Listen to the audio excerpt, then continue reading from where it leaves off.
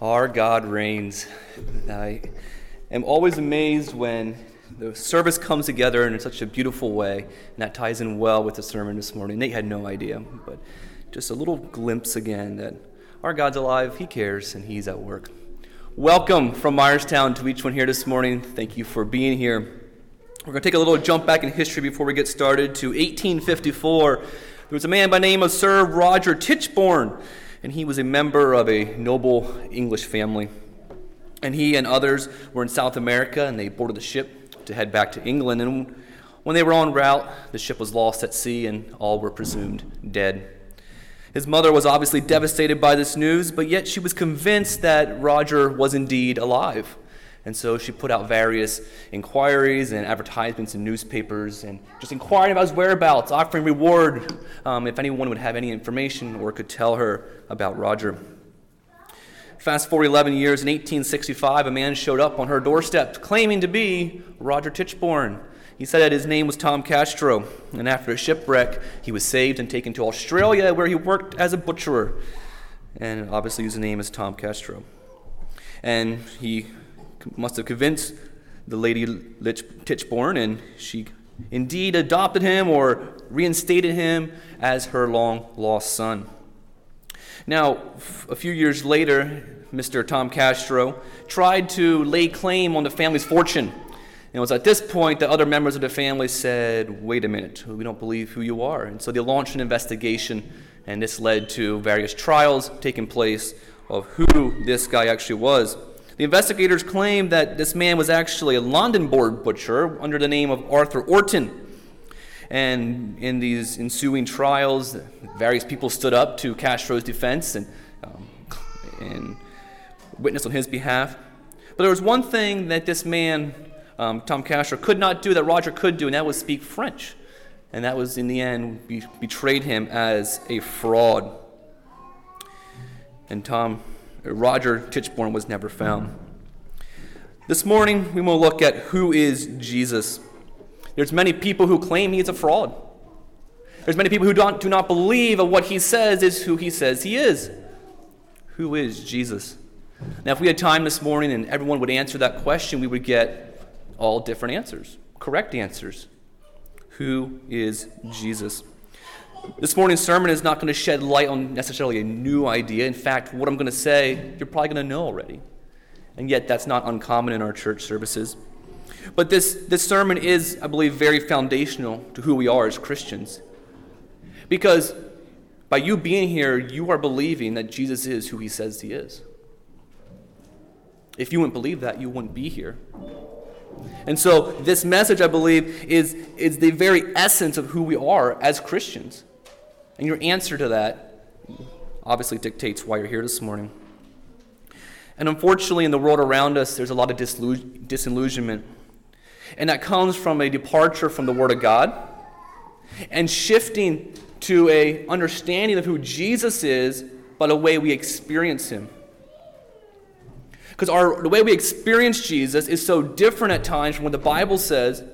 And so instead of realigning our experiences, instead of realigning how we see Jesus, we make the Bible say what we want it to say.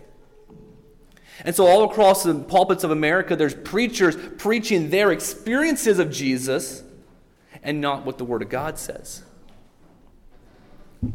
And so this morning, I want us to look at the clear Word of God to see what it says about who Jesus is.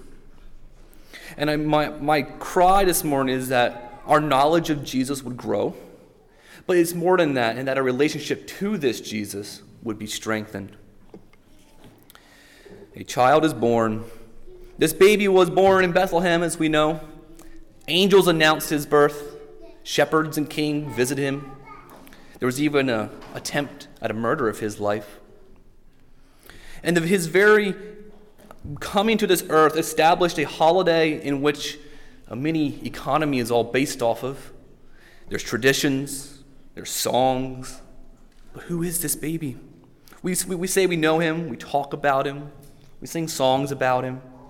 But who is this Jesus that we talk about?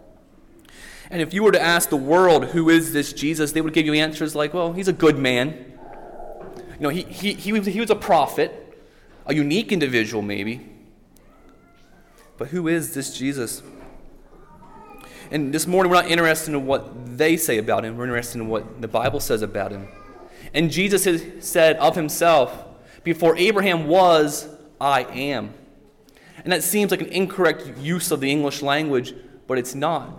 That I am is actually the name of Jesus, the name of God. He was claiming to all there that he is God. And that was the unspeakable name of God to the Jews. And they called it blasphemy.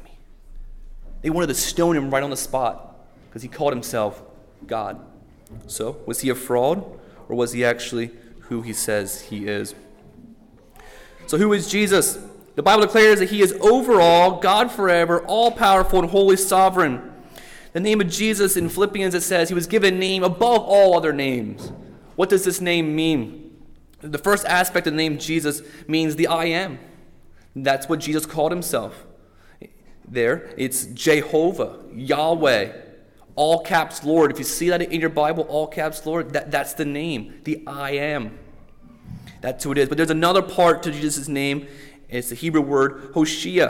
It's an action verb. It means to save. So when you put these two parts together, you get the I am saves. That's the name of Jesus. Isn't that incredible? The I am that always was, he saves. And that's incredible. So what does the Bible also say about Jesus? And does it back up his claim of being God? Paul writes in Colossians 1 where it says, for it pleased the Father that in him, in Jesus, should all fullness dwell. For in him dwells all the fullness of the Godhead bodily. As Jesus walked on this earth, as he talked on this earth, the very essence, the very fullness of God was dwelling in Jesus Christ. Paul also says in Philippians 2 that Christ Jesus, who being in the form of God, thought it not robbery to be equal with God. So as Jesus said to those Pharisees and others that before Abraham was, I am, that was not a sin for him. He was not robbing God of anything because he is God. He was equal with God. Now there's an interesting story in Mark 2, the verses here. And this is the story of the paralyzed man where his 4 friends carried his bed up on top of the roof. Jesus is there speaking in the house, and he's surrounded by all kinds of people, and so the only logical way to get there was to take the roof off and go down through. And this is how Mark says this. When Jesus saw their faith, he said unto the sick of the palsy, Son, thy sins be forgiven thee. But there were certain scribes sitting there and reasoning in their hearts, why does this man thus speak blasphemies? Who can forgive sins but God only? It seems strange to us that a man who was paralyzed, who was in an obvious need of some mobility, some healing, that Jesus would look on him and say, your sins are forgiven. He never asked for forgiveness. He never confessed any sins there that is recorded. Jesus looks at him. And see, Jesus is using this particular situation that he is in to showcase who he is to those around him. And if you read the Gospels over and over again, that's what Jesus is doing. Every situation, he's showing who he is. It's giving us a glimpse into the very nature and person of Jesus Christ. And I believe that's what you and I are called to as well. Every situation we are in, showcase who we are in Jesus Christ. And the scribes were exactly correct. Only God can forgive sins. But that's the very person who's doing it, right? Jesus is God, and he forgave this man's sins.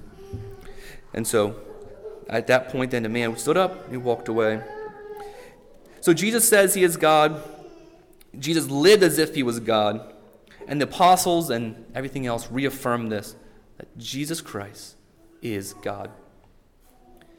What's coming next is a compilation of scripture done by Eric Ludy that I want to read to you. And I want you just to be amazed at who this Jesus is. So just follow along as I read of who this Jesus is. My God has measured the waters of this earth in the hollow of his hand, meted out the heaven with a span, comprehended the dust of the earth in a measure, weighed the mountains in scales and the hills in a balance. To him the nations are as a drop in a bucket, and are counted as the small dust of the balance. He sits as king between the mighty cherubim and above all, over all, and in control of all, the creator of the earth, God of all kingdoms of the earth. He can bind the sweet influences of Pleiades and loose the bands of Orion. He can set the dominion of his ordinances in the earth. He can send forth lightning, number the clouds, and stay the bottles of heaven. He is the mighty God, the everlasting God, over all, God blessed forever, the God of the whole earth. His throne is forever and ever. He is the mighty, which is, and which was, and which is to come, the creator of all things, the upholder of all things, the Father of all eternity, the beginning and the end, the Alpha and the Omega, the first and the last. He is the rock of ages, the head of every man, the head of all principality and power, Lord of lords, Lord of all, Lord over all. He is the Prince of princes, the Prince of the kings of the earth, he that filleth all in all, the kings of kings, the righteous judge, the King of saints, King of nations, King over all the earth, the King of glory, crowned with many crowns, and he sitteth King forever. And before him all the inhabitants of the earth are reputed as nothing. He doeth according to his will in the army of heaven, and among the inhabitants of earth. None can stay his hand, or say unto him, What dost thou? Before the mountains were brought forth, or ever he had formed the earth and the world, even from everlasting to everlasting, he was God. When the kings of the earth set themselves, and the rulers take counsel together against him, he shall laugh and hold them in derision.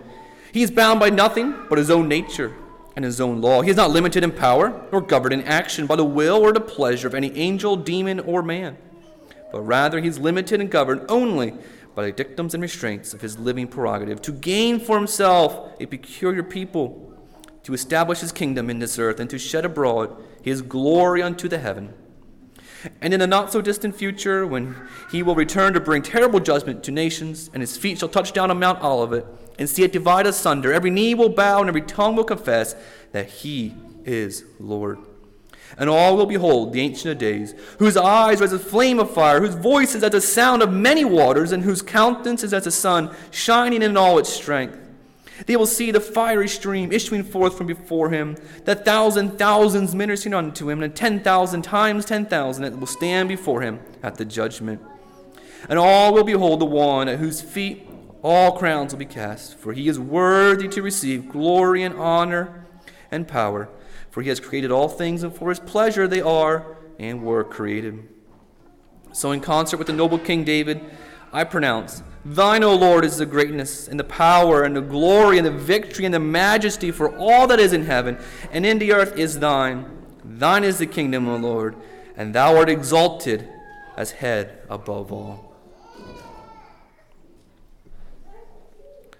Do you know this Jesus? Does your knowledge of Jesus reflect what the clear Word of God says about Jesus? If not, we do not reduce what the Bible says about him. We need to change our knowledge about him. We need to raise our knowledge, elevate our understanding of who Jesus is to what the clear Word of God says, not the other way around. This is not my opinion about Jesus. This is not Eric's opinion about Jesus. This is not what we think he is. This is what the Bible says he is. Does the Jesus that you worship match up to what was just read? Who is this Jesus? The Bible declares that he is salvation. And what I just read from the scripture, it's incredible to try to ponder and try to grasp what that is. In our feeble human minds, the grandeur and the glory and the majesty of Jesus, it leaves us a little bit stunned and in awe of who he is. But when we also realize that same Jesus left all of heaven, left the glory that was there, left the presence of the Father, and came to earth. He took on himself the form of a lowly man and dwelt among us. And he looked at us, and he longed for a relationship with humanity that he had created. And so he wanted to redeem us for his pleasure. He wanted to redeem us for his glory. He wanted to save us, to give us life. And so he came. God himself became the perfect sacrifice, the only sacrifice that could be, spotless, sinless. He came. King of kings, Lord of Lords, came to die. That's why he came. And he came, he knew he would be rejected. He knew he would be ridiculed. He knew he would be scorned. King of Kings, scorned, and yet he came. And this trying to balance the worthiness and the grandeur of Jesus with this fact that he came to die, that's what we as Christians ponder every day. It's a mind-blowing reality that we are thinking about. That God became man to redeem man for himself. And to our earthly minds, it's foolishness. There had to be some other way, and yet to God, this was his plan all along. And we know all that. We nod along. We say, yes, amen. And yet, to stop and ponder afresh what Jesus did for each one of us is incredible. And Jesus did all that he did for his enemies. And why? Why would he do that? And yet that's the peculiar question. That's the puzzling part of asking, who is this Jesus? He did all of that. So not only is he grandeur, not only is he holiness, not only is he all-powerful, all-sovereign God forever, he's also meek. He's gentle. He's compassionate. He's kind. And he desires to restore us to a place where we can have a relationship with him. Who is this Jesus? Speaking of himself in John 14, Jesus said, I am the way, the truth, and the life. No man comes unto the Father but by me. There is one salvation through which we can be saved, and that's Jesus Christ. When Noah built the ark, there was one door. If anyone wanted to be saved, it went through that one door. There is one salvation, and that's through Jesus Christ. That is the way. The world has their ways, but they don't lead to Jesus Christ. They don't lead to salvation. Jesus saying he is the absolute truth. There's truth in this world. Some tend to argue that. But for the most part, I believe the world would agree that 1 + 1 is 2. There's truth. But there's no truth that saves. Capital T, truth. Know that truth. That truth is going to set you free. Jesus is the truth. Jesus is the way. He's also the life.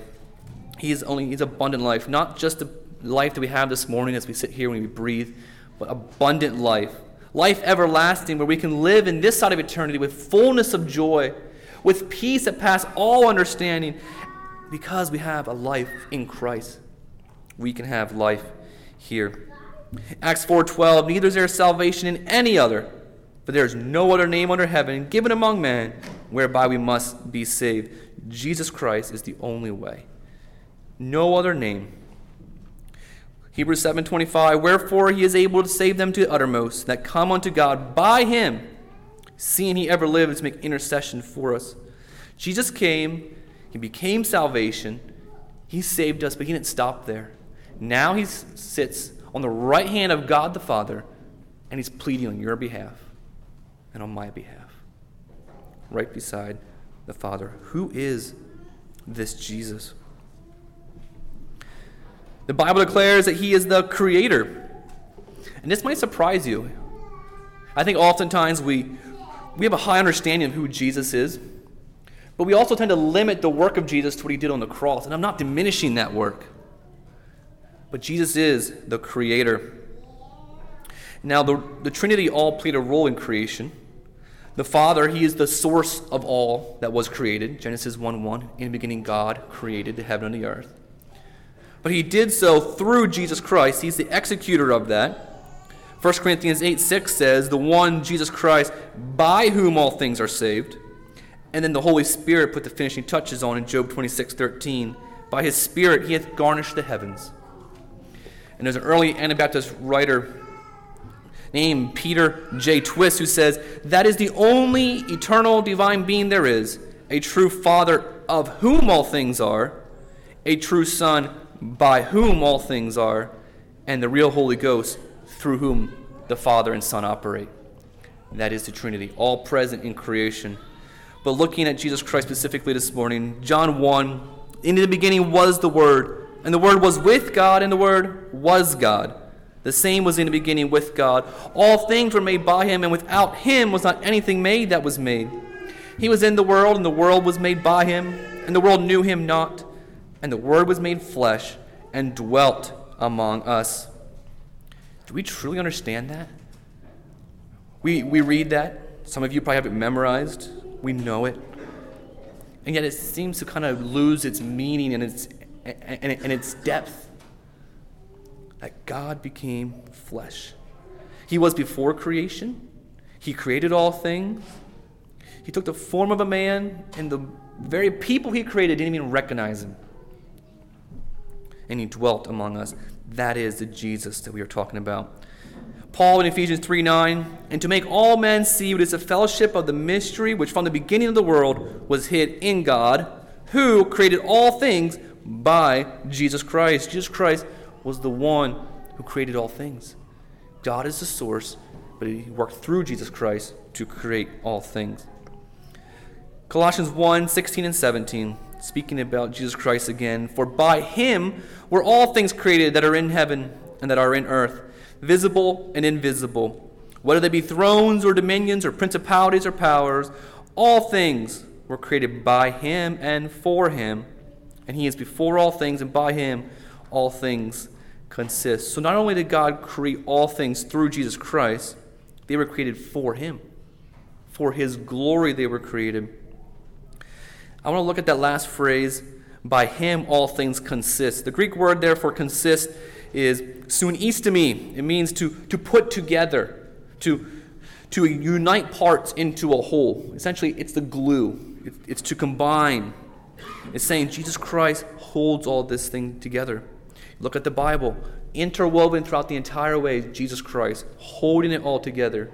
The church, different elements, different people, different parts, held together by whom? Jesus Christ. He's the glue that holds us together. But I think to look at this a little bit deeper, we need to look inside our own physical bodies this morning. And there's something in there that I want to look at. The smallest building block of our bodies is called an atom. Now, atoms combine to form molecules, and molecules form to make proteins. And then it goes on from there. We'll stop there. I want to look at proteins this morning. Why are we talking about proteins? Proteins are very important for our body. They perform various functions. They provide structure. They carry out certain functions inside of a cell that is important for us. But there's one important one called laminin that we're going to talk about. Now, laminin is important because it provides structure. All right, it's the lining of our organs. It's in our skin. Without laminin, we wouldn't be able to be here. We would just be a puddle. It holds us all together. So laminin has a rather important job in our bodies, this particular protein. But why are we talking about proteins this morning when we're talking about Jesus? And that is because laminin, as unique as it is in its function in the body, it's unique in its structure as well. And while I didn't know about laminin until a while ago, when you see what laminin looks like, you'll understand a little bit why it's important. So first of all, I'm going to show you a scientific diagram of laminin. 3 parts forming a cross. This is the very protein that's holding your body together. And now if you care, there's an electron microscope image of laminin. A small protein in large abundance, doing a very important work in our body. And I believe this is a beautiful picture of Jesus Christ. How he holds all things together. He's the glue that makes everything stick. And just like Jesus Christ is in all things, he works through all things, and he's holding it all together. Laminin is the same way. Your cells are abundant in laminin. You don't even know about it. And yet without laminin, you wouldn't be able to come. Without laminin, we wouldn't be here. Without Jesus, our world would fall into disarray. Our physical world, the laws that govern the stars, the physical properties, are all held together by Jesus Christ. So who is this Jesus Christ that we talk about? Spent how long talking about Jesus? But are we any closer to understanding who he is? Jesus himself said he is the I am. His life lived it as if he was the I am. His glory and majesty and sovereignty is displayed all throughout the Scripture.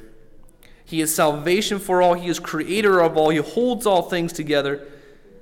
But who is this Jesus? And I believe what Jesus wants to ask each one of us here this morning is, who do you say that I am? That's the important part. We can look at all these things. I'm not asking you this question this morning. Jesus is, who do you say that he is? Picture the King of Kings, the Lord of Lords, the sovereign God, sitting on his rightful throne and asking each one of us that question. Jesus asked his disciples that question. He said, first of all, who do men say that I am? And they answered him. He said, John the Baptist, maybe Elijah, Jeremiah, another one of the prophets. Jesus said, okay, but who do you say that I am? Remember the comment by Peter? Thou art the Christ, the Son of the living God. If that's how you're going to answer this question this morning, it's going to radically change your life, just like it radically changed Peter's life. And every one of us needs to answer that question. Who do you say that he is? If you look at the life of Peter before that declaration and after, you're going to see a very different man. And if you choose to answer like Peter did, you're releasing every claim on your life. Everything you hold dear, you're saying, it's yours, God. I don't want it. You're accepting him as his rightful place as Lord above your life and allowing him to work through every aspect of your life. And you're going to be wholly committed to him. In return, you're going to have that abundant, everlasting life that he's offering. But if you choose to reject Jesus, to you that's death. Everlasting death. This morning I wanted us to look into the clear word. I wanted us to see afresh who this Jesus is. And I hope you did that. I wanted our knowledge to grow. I wanted to have a clear understanding, a clear picture of who this Jesus is. But not just so we would head knowledge, but that our relationship with him would strengthen. And I hope that you see a clearer picture, a more full picture of Jesus Christ this morning because of this. Who is Jesus? The world has its answers. Some call him a fraud like Tom Castro. Some call him just a good prophet, a good man. But God doesn't care about any of that. He wants to know, who do you say that he is? And the answer to that question will impact your life.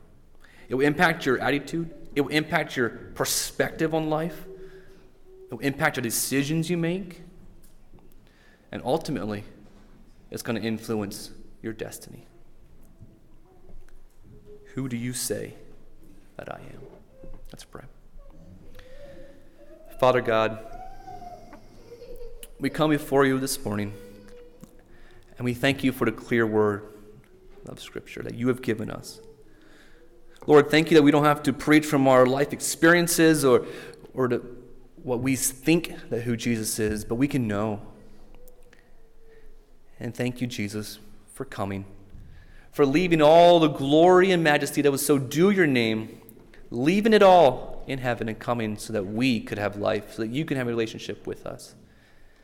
And Father, may each one of us leave this morning, not just with a bunch of head knowledge, but with a longing and a desire inside of us to know you more. And Lord, as we answer that question that you asked your disciples, who do you say that I am? Would we all be able to answer that like Peter did? Thou art the Christ, the Son of the living God. Lord, we love you. We thank you for what you have done for us. Dismiss us with your peace and your grace, for your honor and for your kingdom. In your name, amen. Nate, the song.